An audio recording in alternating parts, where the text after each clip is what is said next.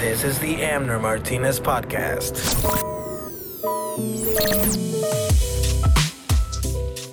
Welcome to the Amner Martinez Podcast. My name is Amner Martinez, and I will be your host. I am an immigrant from the country of Guatemala, and I've been living in Iowa since 1995. My professional background is in the staffing and recruiting industry, and I have been heavily involved in the local entertainment scene for the last 12 years. In this podcast, I will be sharing conversations with local people in entertainment, business, sports, nonprofits, food, arts, and culture. So stick around for some great conversations. And action. All right, everybody. Welcome back to the Amner Martinez Podcast. I got my loyal buddy, Kenji Nakata, half Mexican, half Japanese, half Pokemon. And we got Amner, half person, half dickweed. A little bit. So, I spoke with Kenia Ceron, a young, successful professional here, Latina, Salvadorian, immigrant, an activist, a militant, a feminist, DACA recipient. So all that shapes her, shapes who she is. And she has an excellent blog called coffeewithkenia.com. So everybody should go and check it out. She has an excellent, she writes really good posts. We talked about a lot of things. We talked about activism, the pros and cons about activism, the disappointments that comes with being an activist. When I say that she's a self-described militant, she kind of confronted a lot of the presidential candidates back in 2016. Trump, Hillary. So we go into detail on, her experiences and her style and her approach at that time. She was young and she was just kind of, very passionate and kind of like guerrilla style, militant style. That I feel like it's needed. Somebody has to do it, but it got to her, and she felt like a bad activist at one point, in which she writes this on her blog. She writes, there's one called Bad Activism. There's one that she dedicates to her mom. She talks about her college experience. She gets advice to new college kids, undocumented kids. So it's an excellent blog that people should check out. She's also a feminist. We talked about, she's like, women wanting a chair on the table. She's like, we can create our own table. So definitely somebody that has a bright future and has a lot of goals set in her life, and she's already done so much. So coffeewithkenia.com is her blog post. I think this is another excellent episode. Nice. It's a different kind of approach. Not approach. It was a different conversation because I've talked to people that are, in different stages of their life, like business owners and, musicians. She's way younger than I am, but she has done already so much. So she's experienced so much. That's because you were a fucking idiot when you were 25. Yes. I think, I just looking back, like, for myself. Yeah. And I see kids nowadays, be like 22, 23. And I'm like, wow, man, these people have, like, there is dimension to their, their view of things. And I was like, man, I was a fucking idiot when I was 22. Like a real piece of shit. Yeah. So, it's nice to see people that... I think that you're right. I think that when we were 25, we were idiots. Like, I had no idea what I was doing. Like, I was lost. I was lost soul when I was 21. And, there's young kids that we didn't even care. We didn't even care. Yeah. Like, we didn't even watch, like, the news. Like, we didn't even care. But, I can see how, like, now, like, as far as, like, everything that we've done in this podcast, how this one, it's a little bit more personal to us. Because, it's, like, a lot closer to home. To us, it's an issue that is important. Right. We don't have, like, one family member that is in peril of being, be taken away. Right. So, yeah, to me, it's a very personal thing. So I think it's an important one. Yeah. And it's also interesting. That you don't have to, share the same experience, but it's also, an eye-opening conversation to have. Yeah, and she definitely has her point of view, and she's talked the talk and walked the walk. So that's why I think it's gonna be a very interesting conversation for people to listen to. So check it out. Check out her blog. It's Coffee with Kenia, and this is episode 9 on the Emner Martinez, a podcast. And you're a stupid bitch. God damn. Almost 40, man. You stupid bitch. So, tell me about this chicken fear. We'll get to the good stuff, but this is the chicken fear. Okay, so the cat came up to you and you like froze. Literally, I saw fear in your eyes. What's that about? So I'm the oldest, and my little brother was just learning how to walk, and we were en un cantón. That's what they call it, like a farm place in El Salvador. And I don't know why we were there, but I just remember there was like 10 chickens running around and like 3 dogs. And so I think my brother just got excited and started running. And that was the first time I had ever seen him run. So he was a little bit over a year. How old were you? I think I was 3. So I don't know if I'm making it up or like, but I know I remember. So he starts well, the to trauma run. is the trauma is definitely there. Yes, so yes, something yes. happened. So then he starts to run. So I start running after him. Yeah. And have you ever seen those videos on Facebook of like little kids getting chased by chickens? Exactly like That's that. exactly how it was. But you add like 3 dogs into the mix. So Oh, so this was like all the farm animals. Oh yeah, it was like the Noah's Ark type of thing. And so they're all running again like after us, and I think at one point like David fell and they started pecking at him, but then my mom came and grabbed him. But no one grabbed me. So I just stayed there. So for the longest time, we've been scared of chickens, turkeys, dogs, and I don't know how cats got into the mix, but we're scared of cats. You're scared of like very average. Yeah. Well, in El Salvador, like people don't really keep like pets around. I remember in Guatemala, dogs are like loose. Like they're in the streets. Yeah. You give them like it's bones. To go visit my brother, my older brother. It was like a mission. Like we had to strategize because we knew where the dogs were. So and like dogs are not on a leash. So and the owners, that's why they have the dogs. Like that's literally the purpose. We would call my brother like, okay, we're coming, so open the door. So we would look at the dog, and I mean, it was always like this close, like he would be right behind us. As soon as we get in the door, was on the door, and the dog's like outside, like Jesus. That's how it was. I mean, I got rid of my fear of dogs, I think, for the most part. Okay. I still can't be around chickens. I don't trust chickens. And cats, you don't ever know with cats. So thank you for coming and doing this. I was reading about you, and I was reading your blog. So you have a blog. It's called coffeewithkenia.com. coffeewithkenia.com. And, you have different, what do you call them? Posts? Yeah, blog post. So you have a few of them, but I couldn't help but to see that a lot of it has to do with your you being an immigrant. You're from El Salvador. You're a DACA recipient. Correct. So that has shaped a lot of your point of views. I read one of those posts. Well, not one. Actually, I read like 3 or 4 of them. But the one that stood out to me the most was the bad activist. Yes. Okay, because we all get to that point at sometimes, right? So tell me a little bit about that post and that moment in time for you. Yeah.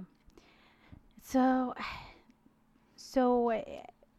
my identity as an immigrant has like you said, shaped me into the woman that I am today. Mm-hmm. And so being an immigrant for me means a great deal of joy, a great deal of overcoming obstacles and seeing my parents be proud of the stuff that I've done. Mm-hmm. But it also means that I've gone through some, just, I've had to overcome things that I don't think um, children or teenagers should really have to experience for them to be a strong person. Mm-hmm. And I've been fortunate to not go through any of those obstacles by myself. I have my siblings who I'm really close with. Mm-hmm. My parents, we're a very close family, and because I'm the oldest, for me it was, if I don't figure out how to go to college, if I don't figure out how to get a good paying job,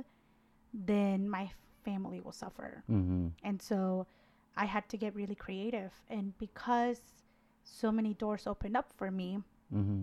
I felt like I needed to open those doors for other people. Mm-hmm. So I felt a sense of responsibility. Sure. And and that's when I really became known under this title of an activist. So for a very long time I feared being labeled as that or as being seen as that because Mhm. I was so young. I had just graduated high school. I didn't know what the hell I was talking about. I Mhm. just knew that I wanted to help other undocumented students Mhm. like me. And everything that I feared about activism happened. So Mhm. my blog post, Bad Activist, uh, When goes. did you write that? When did I write that? Yeah. I think it was early this year. Mhm. And um, I like to reflect a lot on my decisions because I don't think that I make the right decisions all the time, Okay. Yeah. And I fear people that do think that they do the right thing all the time. And so because I didn't have training, because I don't think I was advised very well Uh-huh. as my activism um, grew, Uh-huh. I think I made a lot of mistakes. Okay. And I think, I think I did a lot of great things while I was very active, but I realized that activism can also consume you Right. if you don't have people around you letting you know, look, maybe your decision wasn't the best one, or maybe you Yeah. didn't say this the way that you should have said this, because at the end of the day, whether we like it or not, we I don't want to say we speak for an entire community, but we certainly represent. We become, Right. like the face of a movement. So whether we like it or not, we become, yeah, we become a representative of a Yeah. certain community. And um, I think so. One of the examples that I gave on my blog was this idea that you become under scrutiny. Uh-huh. So I felt like for a very long time, people who were probably 10, 15 years older than me didn't Uh-huh. allow me to have an opinion on things Sure. because they felt like I was betraying them, or I just didn't know any better because of my age. And that really, it hurt me, and Yeah. it made me very bitter Yeah. with people who could have just had a conversation with me. Yeah. And because I became bitter, I became very destructive towards others because Yeah. I was angry. Yeah. I was angry that I didn't ask to be put in this position, or I didn't ask for this Mhm. responsibility. And so I became a bad activist. And I think that our community leaders don't talk about their mistakes enough Right. Yeah. because they have gained a certain level of respect among the community. So I think we need to do that more. With activism, it's really easy to be consumed with the self promotion that you get. Yeah. It's exhausting. It's exhausting, but it benefits you. I can't tell you just because I was an activist, or um, because people knew me, how many doors were opened for me, Yeah. um, how many opportunities I got asked to attend a really cool event just because I happened, they just happened to know me. So all those things can easily consume you, and then you become used to just people praising you and people Okay. saying, "Oh, you're so great because you're not afraid to speak on a topic." Yeah. And I was just as important as an undocumented immigrant or a DACA recipient that Yeah. didn't speak about their experience. Yeah. Like, Have you nothing talked made to me other special. people that had that exhaust, like that, tired, like, man, I'm tired. This is, Mhm. have you talked to anybody? I know the reason why I ask is Mhm. I'm forgetting her name, but she's always very involved. She always has a wrap around her head. It's Marlu? Latina. Marlu, yes. Yes. I talked to Marlu several months ago, briefly, and she mentioned that she I'm taking a break. Mhm. And obviously Laura, my wife, and I mean, she's more involved than I am. Um, I think I try to do my activism in a different way, Yeah. but yeah, there's this level of exhaustion. Like you gotta like either take a break or just Mhm. let go for a little bit, or pick and choose some of the events or some of the stuff, because it can maybe put you in a maybe a nervous kind of breakdown, or Right. mental breakdown. Yeah, and I burnt out really bad my sophomore year of college. Mm-hmm. And that was, I want to say that was around the caucus, the last Iowa The caucus, 2016. 2016. Yeah. Mm-hmm. And now that I think about it, that happens to us. And I guess I can't speak for everybody else, but I think that happened to me because I felt into this idea that I was some sort of savior. That Uh-huh. if I didn't attend this event, then no one was going to speak about Yeah. this issue. Yeah. And that's unhealthy. And Yeah. we do that to ourselves because instead of thinking that we have to do it all, Mm-hmm. we can just say, well, if I'm not there, that's okay. And be Mm-hmm. proactive. We don't have to get to that burnt out place for us to learn that lesson. So part of your part of that post or that blog post that you have, Bad Activist, I read a piece that said that the number of people that showed up to some of the events, some of them were very little. Mm-hmm. Like 5 years ago or 6 years ago, Yeah. I was incarcerated for because of immigration Mm-hmm. issues. Anyways, I got out, and then somebody asked me to write a speech, um, to Steve King. One of those times where he was talking shit, So Yeah. he's got so many that. But one of those times where he was having a big mouth, um, and yeah, it was in front of the Capitol, and there was probably I don't know, a few people, like 100 Mm-hmm. people, and then I think like a month later, there was a march, and there was a good size of people, like 300 people. I don't know, Mm-hmm. maybe you were there. Well, I don't know how old you were 5 years ago, but how old are you, by the way? 25. Okay. So I was I was probably gonna. there. I was. Yeah. So we walked through downtown. Anyways, 300 people, and then the next weekend, Los Tigres del Norte comes into town, and there's like 3 fucking thousand people there, and I Mm-hmm. was mad. I was like, what the fuck? Like, how do you want change if you don't go to, which I get it. There's a lot of fear, and there's, living in the shadows. So after I thought about this months later, I'm like, I Mm-hmm. get it. But at that moment, I was upset. So I wrote this article and I sent it to the guy from El Viento, Uh-huh. Sergio. No, actually, I wrote it and I put it on Facebook, and he was like, Oh, can you can I publish print it? it? I was like, sure. And yeah, sometimes you are so um, you're everything is behind this, right? And then the disappointment Mm-hmm. can make you a bad activist. So, kind of what you're saying, Yeah. that you get mad at well, in my case, I got mad at the people that I was trying to speak for. Mm-hmm. Because like, well, what the fuck, gotta show up. So I was almost thinking about like, we're gonna trick people. We're just gonna throw a concert. We're gonna bring a band, and then they were like market it like if it's a music thing, Yeah. and then be like, psych, this is actually a rally or something. Yeah. And Yeah, and I think it's interesting that you, that you took it from that perspective, because I think 5 years ago around that time, I was upset at people who had the power to make a difference, people who had the power to advocate for the undocumented community, and they chose not to. And a lot of times that's our own people. Right. I don't know if they've forgotten. I don't know. And I think there's a little bit of that, like forgetting.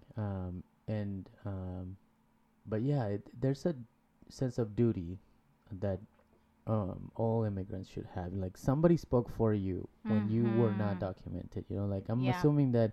So we got here in the like early 90s, 1990 to be exact. This the Nakara and all those things that helped us get documents. People were speaking out for in the 70s and 80s. You know, for that to that didn't just happen. Right. So I think there's a little bit of that, and I think. Like responsibility. Yeah.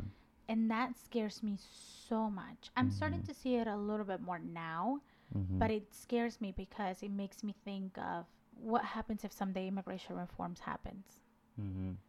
How will our immigrant community feel about the new wave of immigrants? Right. When I wrote that blog, I was thinking more of this new wave of activists who have appeared on social media, and I'm still trying to reconcile, and I think I mentioned that on the blog post. I still don't quite understand it. How out of nowhere, just because Trump is president, people care and people are starting to pay attention. But there's even people who have been in it longer than I have. How exhausted are they that no one ever listened to them? Yeah. And now, because I wouldn't call it a trend, but I guess it's part of the mainstream culture that you should care about certain causes, that you should tweet in support whenever a tragedy happens.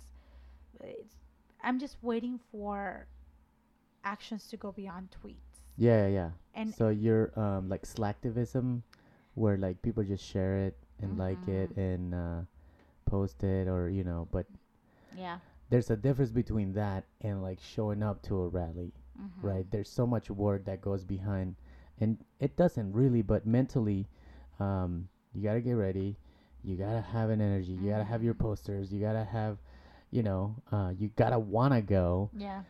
And then you show up, and then there's like 30 people, Yeah. And the thing is, there's so much prep work before a rally, because I think the rally or direct action is the last resort. That's the last thing we're going to get to do. Before that, there's ongoing conversations with people in leadership roles. So you were doing this stuff, right? Yeah. So your level of how involved you were in a different level than like Laura and I, because we'll go to the rallies that are already been organized by other people, and we just go and support. Right. Were you behind the scenes? Behind the scenes, because the rally is, and to be very honest with you, I don't like rallies. Okay. And let me tell you why. Sure. Yeah. I don't like rallies because I don't know what the actions after that will be. Right. Okay. It has to go beyond posters. It has to go beyond showing up. And I don't mean immigrants. I mean people who have the power to influence leaders. So people are fucking lazy. That's one thing you have to realize. Like there's a laziness that comes with just being a human. And then you gotta care about that issue. Yeah. And then you gotta go through the logistics of like, putting in your. I mean, being an activist is not easy. Oh, it's not. It's fucking hard. And I'm not calling myself an activist, but you are, and I can only imagine how exhausting it would be for you, because you are way deep in there. But the satisfaction is there though, right? Like still on your blog, I like that you call yourself a feminist, a militant. I love that. So a blogger. So tell me about those, how you those three things that you kind of describe yourself as. Yeah, great question. And So a feminist, um, I feel like all of the decisions that I make reflect my feminism, Mm. or at least I try to. It's kind of hard, you know. Sometimes, like, I fail. We're bad feminists too, you know. Yeah. Um, but a feminist, I do believe in women's rights, and I believe that we're not giving the opportunities that we deserve. And it's not about asking for these opportunities, it's about demanding them. Yeah. Because for so long we have been left out of conversations, or because for so long we have been violated us and have hurt us. And they can hurt us in many different ways, by not paying us as much as men make, Uh-huh. by completely disregarding our safety concerns, Mm-hmm. by um, by physical abuse too. And growing up, I saw that type of violence against women in many different forms. Uh-huh. So I can't compromise when it comes to women's safety. When did you consider yourself feminist? It happened in college. So that's when I was introduced to the term feminist. Mm-hmm. And to be quite honest, I didn't feel like I belonged in feminist groups. Uh-huh. And often it was because they were very white, Uh-huh. and their feminism is very different than the issues that I care about. Yeah. Or the feminist issues that they emphasize. Mm-hmm. And also in college and in campuses, feminism, it's almost elitist. So Okay. they use terms that I was not aware of. So I Okay. was a business student, and they would look down upon people that didn't know what Roe v. Wade was. Okay. And I'm an immigrant. I didn't know what that was for a Yeah. very long time, and I Yeah. was scared to ask. But you're an expert in immigration. You're like, I Yeah. know what you know. Yeah. Yeah.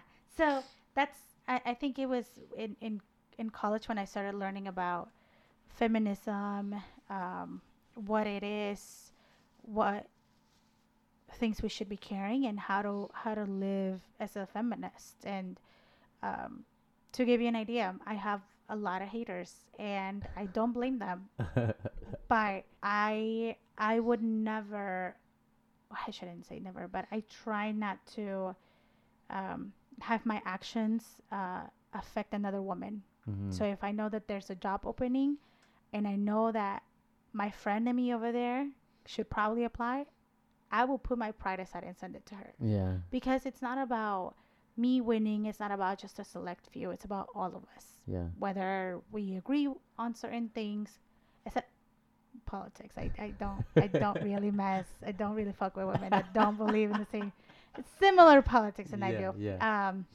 So I have a very radical and militant view. Okay. And actually, I have embraced the word militant. Yeah. I didn't always Uh-huh. know what that was. I had never heard that term until Yeah. a man called me militant during a meeting. Okay. And so I wasn't even present at that meeting. So he actually used to work for Drake at the time. And it was a community meeting. A mentor of mine happened to be in attendance. And so she just told him, oh, yeah, like my friend Kenia goes to Drake. And so he goes like, oh, yeah, she's nice. But, it doesn't, how do you say it? It's not always good to be so militant. So he didn't say it in a complimentary Oh, no, way. he was obviously talking shit. Yeah. And so my mentor was very upset. And she came to me. She was like, Kenya, I'm sorry, but I have something really bad to tell you. Yeah. This guy called you a militant. And I was like, oh, no, what is that? Because I had never heard that word in my life. Yeah. And so I Googled it. And, I thought, maybe I am militant because Yeah. I'm not willing to compromise. Because I just know what I believe in. And I don't care for people who don't agree with them. Sure. And I'm not willing to engage in an argument just for someone else's entertainment. Yeah. If they don't agree with what I'm saying, then they don't agree with what I'm saying. Yeah. And it's funny because at my house I'm always saying how men are trash, and my mom, I'm so they are, and my mom goes. Notice that I'm not saying anything. Yeah, I know. And my mom always goes like, Ale, like, don't say that. Like, what about your dad? And I'm like, why do you think I'm saying that men are trash, mommy? He's like, but what about your brother? I was like, mommy, have you met my brother? He's trash. So you're an equal hater of. Oh yeah. Yeah. And it's about, it's just that's just my view. Yeah. And again, Do you admit that there's a little bit of like the word militant is a little bit not I don't want to use the word extremist, but it does. You said radical, right? Like yes. So but you're comfortable with that. Oh, I'm very comfortable with it. Yeah. And again, I think it comes back to just the violence that I've Yeah. witnessed of women. So anything from domestic violence to maybe seeing women who are in marriages. I think that's needed, like it's needed this not tiptoeing around of like your No. point of view, like this is what I think and these are my, this is what supports my point, Mm-hmm. And instead of just being like, well, Well, like we should probably involve men in this conversation too. I think like, no. one of the 20 some presidential candidates, she's a woman. I don't know what her name is, but she's actually Warren no, not Warren. Harris. Maybe, I think. No, not Harris. Is she blonde? She's white, blonde. Yes, Oh she's my actually gosh. saying pretty interesting stuff. Yes. But and she was in Fox. Yes. Yes. So she was at Fox News interviewed, and then she's like, "Women, we just want a chair on the table at the table." Uh-huh. And then Wallace was like, "What about men?" And she's Oh. like, "They're already there. Yeah. What are you talking about?" Which is true, It's Yeah. And grants. can I just say, Yeah, in go that ahead. idea, when so this is my militant self. I don't think women just want a chair at the table. You want to run it? We can create our own Yeah. because the tables that have been created were created to exclude us. Yeah. So for us to continue to say we need to be there, we need to be in this space, but if at the end of the day we're not going to be supported, then it doesn't make sense for us to be there. Create your own Yeah. damn table. Yeah. That's yeah, why I yeah. believe a lot in female entrepreneurship and Yeah. to even add to the mix. I tell my mom I want to be, if I can't run for Congress someday in the United States, Uh-huh. because they have to give me papers first, and I don't know if they're gonna do that. Uh-huh. I tell her that I want to run for president in El Salvador, and my entire cabinet will be of women. Oh, all women. Yeah, and my mom was like, "Well, you can't do that." I was like, "Why?" Yeah. There's been It's cabinets all of just men. Yeah. Yeah, and just to give everybody a background, it's Yeah.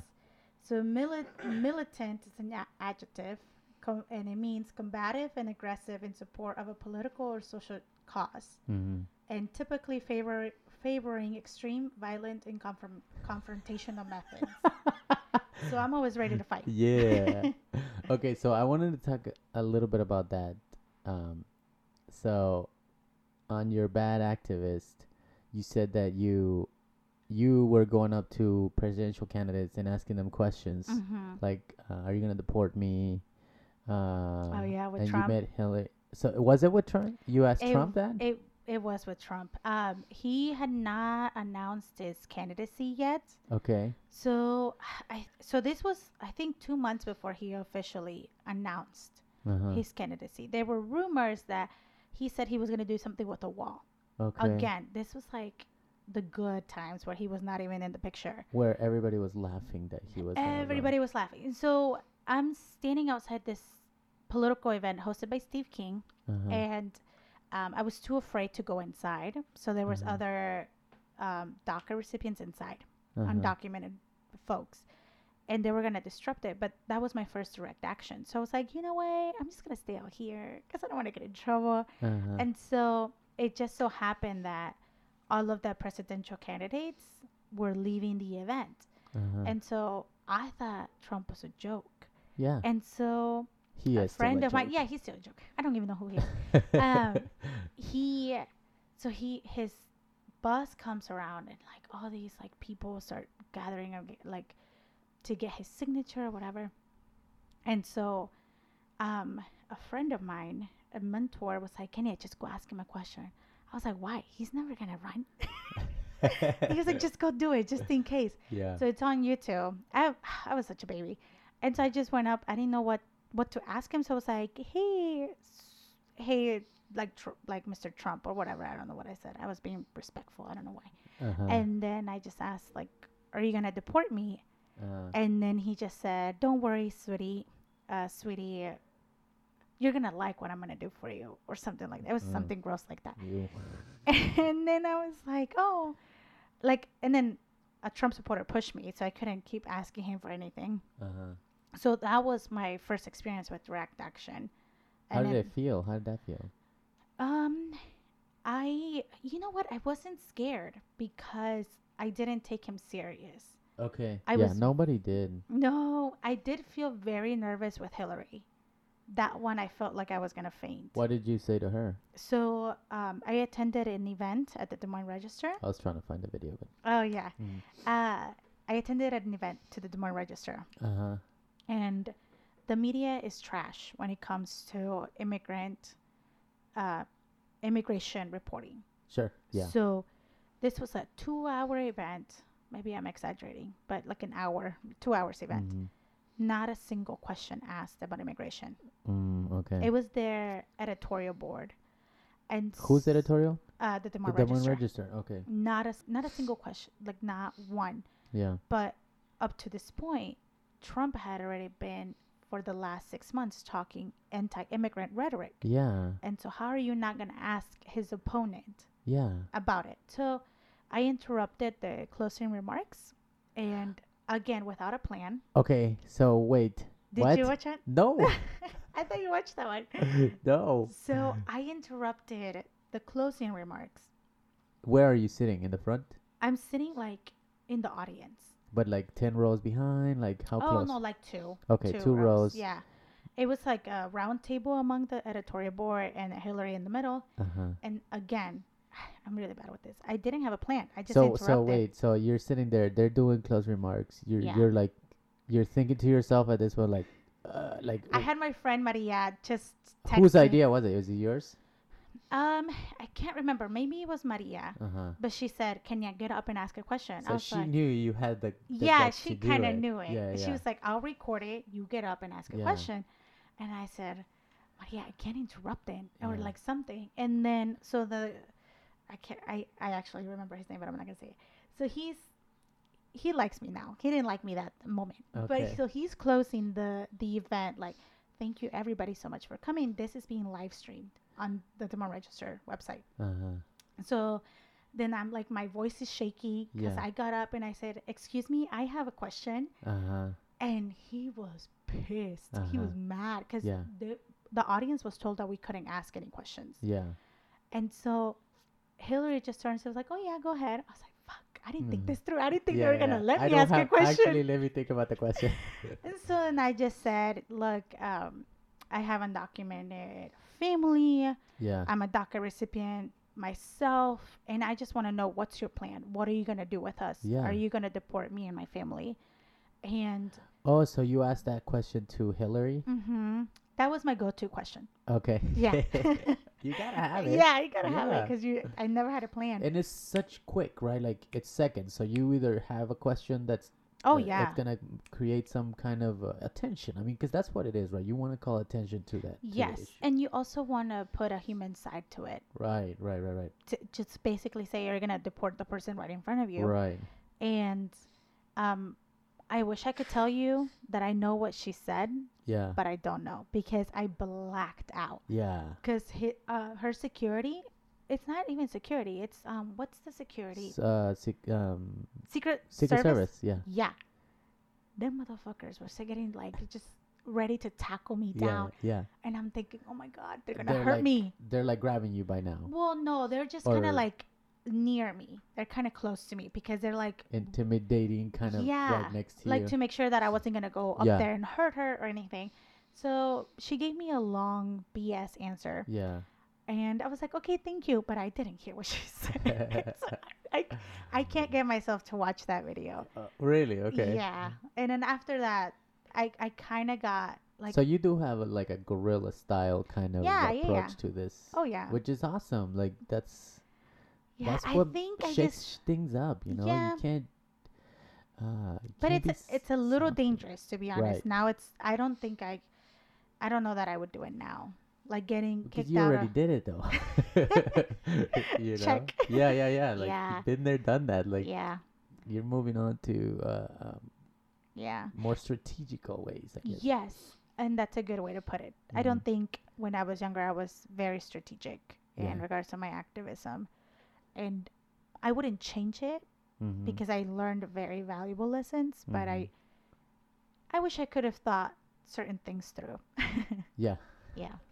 So who else did you? So you did. You approached Trump. Mhm. You interrupted the Des Moines Register Editorial board. board. Yeah. What other ones did you? I think I talked to all of them. I think did. I did. I talked to Bernie, and my first impression of Bernie was not the best. Mhm. So, but I respect him. Sure. Yeah. I ended up doing a lot of work for the O'Malley campaign. Okay. And I wouldn't take it back, but I think I wish someone would have advised me a little bit more about campaign involvement. And I met great people through that campaign, but I also think that DACA recipients run a risk of being tokenized. Mm-hmm. And I don't think that my personal story should be the one that's being uplifted.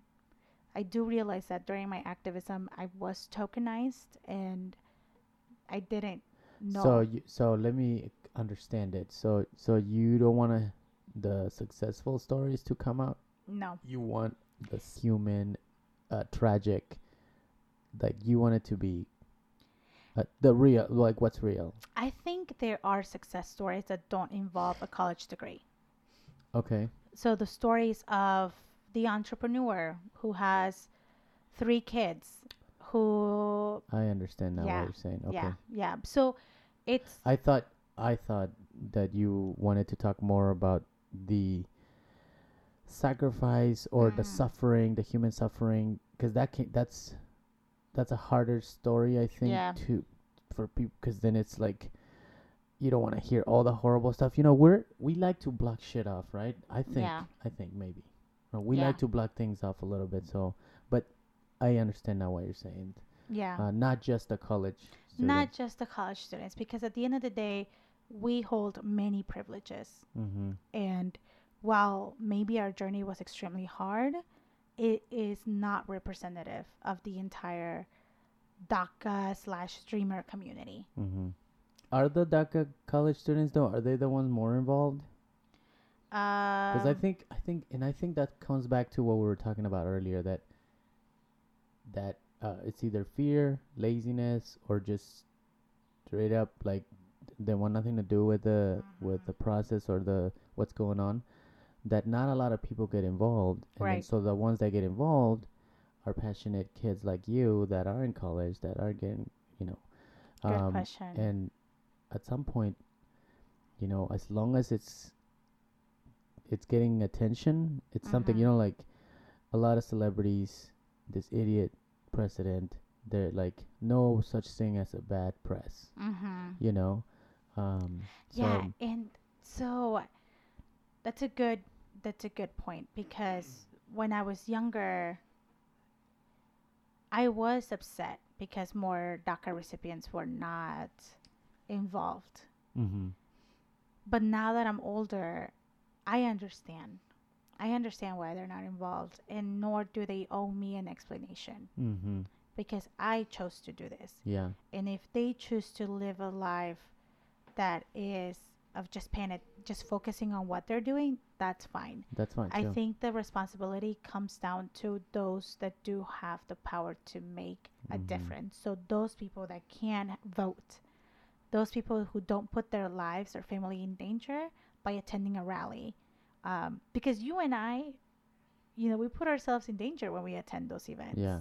We put our family in danger, Yeah. but we do it because we know because it's our responsibility. Yeah. I wish more U.S. citizens felt that responsibility. Yeah. Laura, my wife, she went to a Des Moines partnership. So the Des Moines partnership was having Steve King after one of those many fucking things that he said, right? And she was watching a baby. She was babysitting. Oh yeah. But she did tell the mom, "Look, I'm gonna go to this. I'm gonna take them. Like we take the kids. Maybe I shouldn't say we. I mean, I've been there, but she takes the kids to a lot of these, rallies, Events, which is great. So she told the mom, like, I might go to this, but maybe she'll tell the story one day. But she said that it got intense. Like she got scared there for a second. She's like, oh shit, maybe I shouldn't have come. And even though they saw her with this baby, in her arms. She said that the pro Steve King people were like, they don't no care. measure. There were They no don't measure care. of their anti-protest, or trying to like. That's it is scary, Yeah, it people is scary. can get put in, and that's why sometimes people don't, there's many reasons. Laziness is definitely one of them. Yeah. Disillusion, people get disillusioned. They're just like lost hope, they're just like whatever happens. And then there's fear, like shit. That whole thing, like living on the shadows. The more I process that, it's true. Like they go home, they go to work, they go home, and they do, they're surviving. Just living. Yeah, they're surviving. Yeah. And that's the thing. And for me, this is for me too. It's hard to reconcile this. Like I have all my nieces and nephews. They are born here. They're like anywhere from 24, 25 to years old. So there's about 5 or 6 of them that are like older than 18. They were not affected. They're not affected. So immigration, they view it differently. But I try to push them like, dude, you wouldn't be born, by the way, if it wasn't because and this, I try to break it down for them, but still it's not. It doesn't connect. And even though they have like, grandparents and parents that were undocumented at one point and had to go through 2 decades of process to get some type of status here, So there's a psychological, emotional disconnection that is not even done on purpose. They're just like, shit, I'm just living my life. Yeah. So but it starts when they're young. And I think there's a generation that missed out on building that awareness. Yes. And that's what scares me about the future. Yes. Because I look at you and Laura as parents, and you're making your children very conscious of the world around them. Right. So we don't shelter them. Exactly. And it takes parents to be intentional about it. Right. So I feel like there is a generation that lost that opportunity to build that awareness and to recognize their own power, because those are the individuals that have a great deal of power. Well, to be honest, my parents were, like all of our parents, working 2 jobs. Like your parents, you said that they were working 2 jobs. My parents only had 1 job, but they would pull double shifts, so it's the same thing. Yeah. And I was just running around town doing, what every high school kid does in Perry, in a small town in Iowa. Oh yeah. But at that time the climate was different, though. There wasn't this persecution. Yeah, there wasn't this boldness of people that were even the president that was so talking bad about immigrants, and that was his platform was anti-immigrant. So at that time the climate had a lot to do with it. Yeah.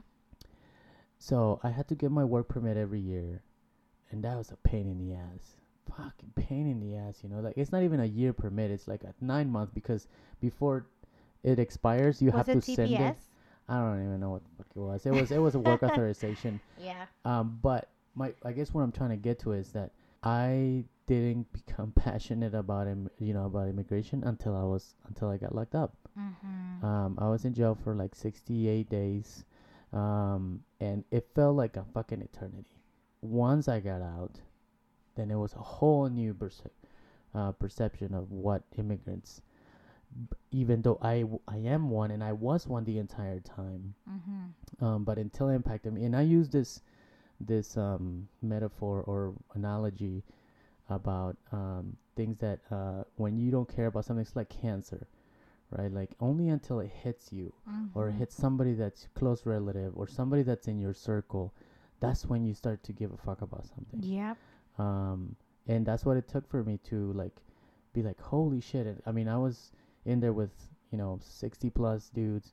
Some of them did crimes that they're supposed to be in jail, and some of them just like me or just like, dude, my lawyer fucked up, she didn't tell me about Yeah. an appointment that I had, and so it's like contempt of court. Yeah. But yeah, sometimes there's a disconnect, and it's just Do you think so? Because you bring a different perspective. You bring the perspective of growing up in a small town. And I think about this often. We don't live in places like California where the constant persecution or the violation of our rights is so evident mm-hmm. and prominent because they have years in history of human rights movements, Mm-hmm. Mm-hmm. with farm workers and such. And in California, it's just an example. Mm-hmm.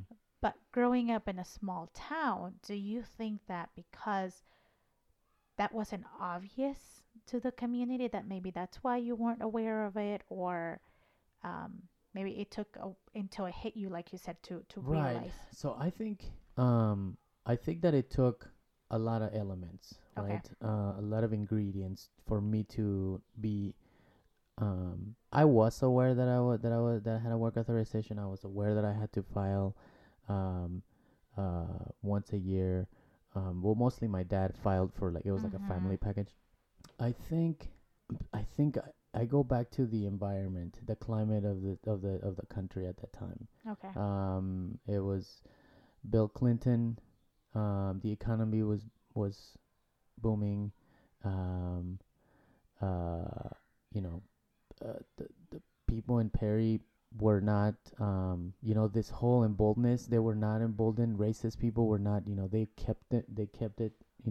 Quiet. They kept it under the rug. They kept it in the closet. They still said hi to you. They still said they were civil, and and I mean, I don't have a bad experience of high school. I didn't have to deal with what you had to deal with, or what Mm-hmm. my niece had to deal with. They're very aware now, or Bella, Yeah. or Luca. I in the mid 90s um didn't have to deal with that kind of stuff. So I was doing shit that I could have been locked up for, like got deported, but I had no conscience of like, oh, I'm gonna get in trouble, Yeah. Um, it was just work, go to school. So it was a little bit of a different time, and that might be the reason why there's a bit of a disconnection, because Right. the environment and the climate wasn't as fucked up as it is now. I think Mm-hmm. now it's harder to be an immigrant in Yeah. high school, because now it's That's a very good point. vivid. It's very vivid. Like it's now, racist people they have balls Empowered. now. Yeah, they're Yeah. empowered by the president. So, and Yeah. that's why I used to not think that what the president says matters and it counts, but it does, because he speaks to people, and then they're like, well, he's saying it, so Yeah. fuck you guys. So, but we can just be like, fuck you back. Yeah. Fuck you Which right we are. back. Yeah, I know. Um, so how long have you been like out of the activism? Have you moved? Have you gotten out? Are you kind of taking a break? Are you gonna go back in? Like, where are you at right now? So I think I became very involved when I was 19. So it's 6 years now. And I want to say for the last year or so, I I don't know. I don't know what I am. I don't know what I'm in. Yeah. I don't think it's a break because I did have to take a break when I burnt out really bad in 2016. Um, I think now it's about I'm trying to be very strategic into what I put my energy in. So I wouldn't call it a break. It's just a different approach. Sure. Yeah. And so when I've been burnt out, I've been very honest with people in our community who was used to seeing me in these meetings, city council, all these different movements and involvement. I've been very honest with them and told them, look, I have family responsibilities that I have to meet. I say that I have a kid in college, my little sister, 2 more years. So I just think I think I've learned to prioritize. Yeah. And while my community is still extremely important to me, Yeah. one of my top priorities is my family. Are you gonna be? I mean, the political season is about to ramp up. Yeah. I mean, is it a little bit addictive? Like is Oh, that you it's like that environment, right? so addictive. I mean, you're already talking about possibly running in the future, so there's It's something that you enjoy addictive. about it. Yes, it's addictive. Because of the adrenaline, and I think for me, because in many ways I'm powerless because I don't have a social security number. There's a certain power that I feel when I get to ask a candidate about their bullshit immigration policies. Yeah. So Yeah, there's a little bit of that there. And again, that's my militant self talking. Yeah. But I'm waiting for it to get closer.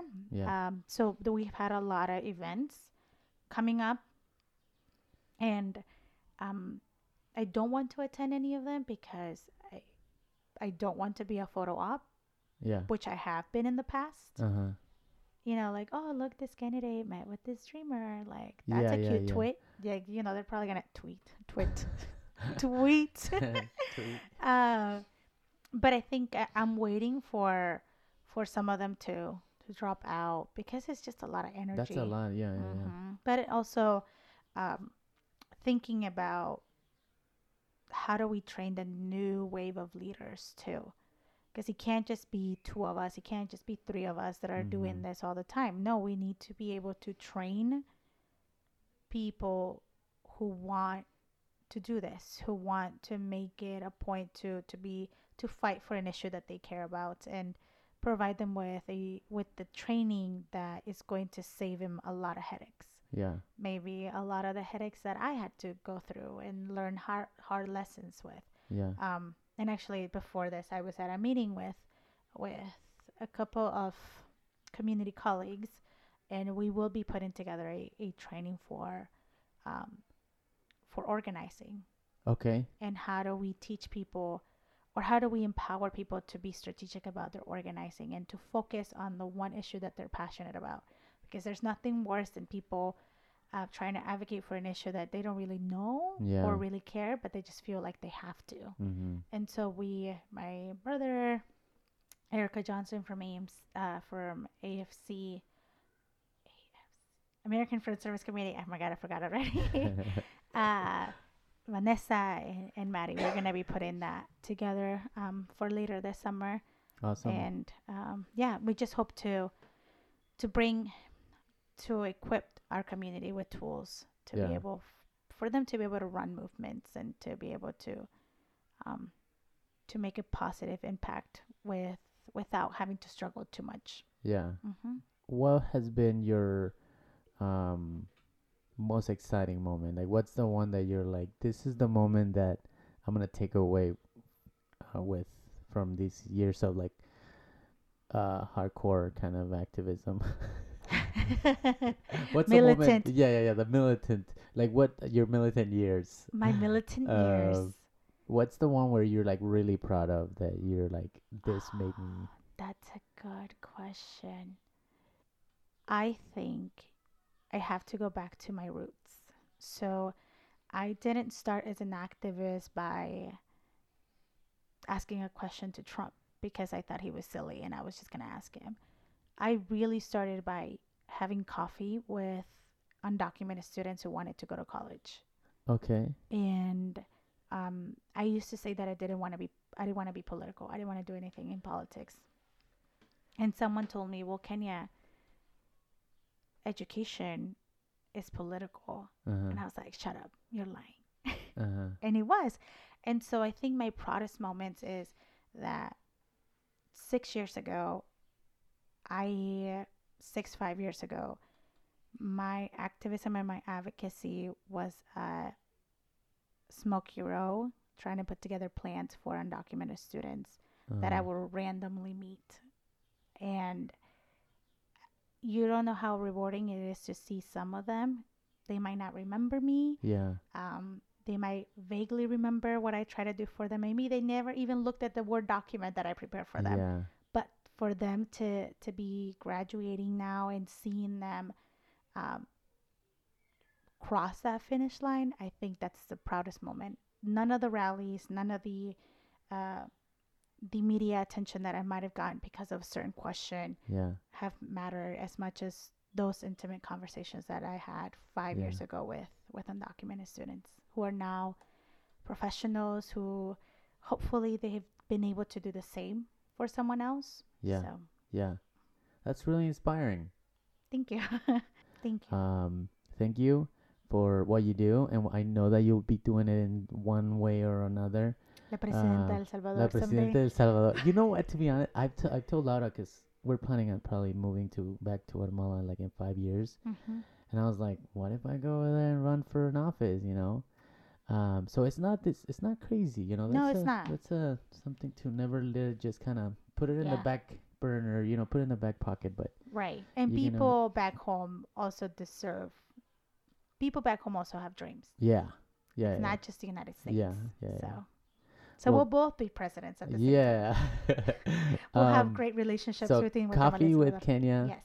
You are a professional. You are a great Latina leader. And thank you for coming in. I really Yeah. appreciate it. Thank you. And I'll let you know when I start my own podcast so you can come. Please. I have the mic, but I just haven't. You just gotta do it. I just got to do it and Yeah, stop yeah, yeah. thinking so much about it. Yeah, So, just do it. And it's super fun. Like every time one of them, like every time I'm done with the conversation, I feel this exhilaration. When I'm editing it, you know, I hear the conversation over and over, and I'm like, oh my God, this is gonna be a good one. And then when I put it out there, it feels really good too. So there's Awesome. just the entire process. It's really fun. good. Delete so- the part where I didn't know how to say tweet. So that they don't know. So they don't know. Thank Okay. you so Thank you very much. much. All right. This is like me turning on the light that says You're on like, air. and you're on. You're on. So episode 9, I told you, man, it was excellent. Ken is a very brave young professional here in Des Moines. And Yeah, that's like a lot of balls. yeah, dude. That's a lot of balls. You know, I Yeah. don't think I wouldn't do that just because I was trying to be like very careful with people. You know. It's nerve-wracking to just go to these things, you know, and Especially when there's like you know, people antagonizing your yes. your And if you think about it, if you remember, like some of those rallies, they can get very dangerous very quickly. yeah. And she has that kind of like guts. Well, at least as she says, her approach is probably gonna change a little bit, I think. But she did it, man, and I mean, it's very admirable when you're that passionate about something, that you're capable of like kind of putting yourself in positions that are literally not safe for But you. So you know, it pays to be young and aware. yeah, You know, because the older you get, you know, and you're aware, you're always, you know, more cautious. right. So So you always need that. And I want to thank Kenia for doing that and coming to the podcast. Hopefully she'll come back again and talk to us some more about how she's afraid of cats and dogs. It's kind of ironic, right? That she don't give Little a fuck bit, if you're yeah, sitting in like, front of yeah, her, like- but if like, she's hey, just like, fuck you, dude. Oh, but that cat. Shit. she froze. She froze when she saw that cat. She was like, anyways, thank you everybody for listening. Please share and Share it too. Like share it a lot. give us your feedback. We're gonna be posting them here soon on Spotify and on Apple. Spotify too. I didn't know that. Yeah, why not? I didn't know. I just didn't know. I'll figure it out. I'm not saying. I'm not saying no. I'm just saying I didn't know. Yeah. That was the plan. So I don't know you could do that. I think yeah. I don't- No, I- yeah. like, I I don't know listen that to you Spotify. can. Yeah, you can. Like Yeah. I just listen to like I hear one commercial. I'm like fuck this. Yeah. Delete. Yeah. Well, you can. And Nice. so, cause some people like Spotify and they don't like SoundCloud. Some people like iTunes. Gotcha. So Cool. yeah. So thank you everybody. Episode 9. We'll see you soon.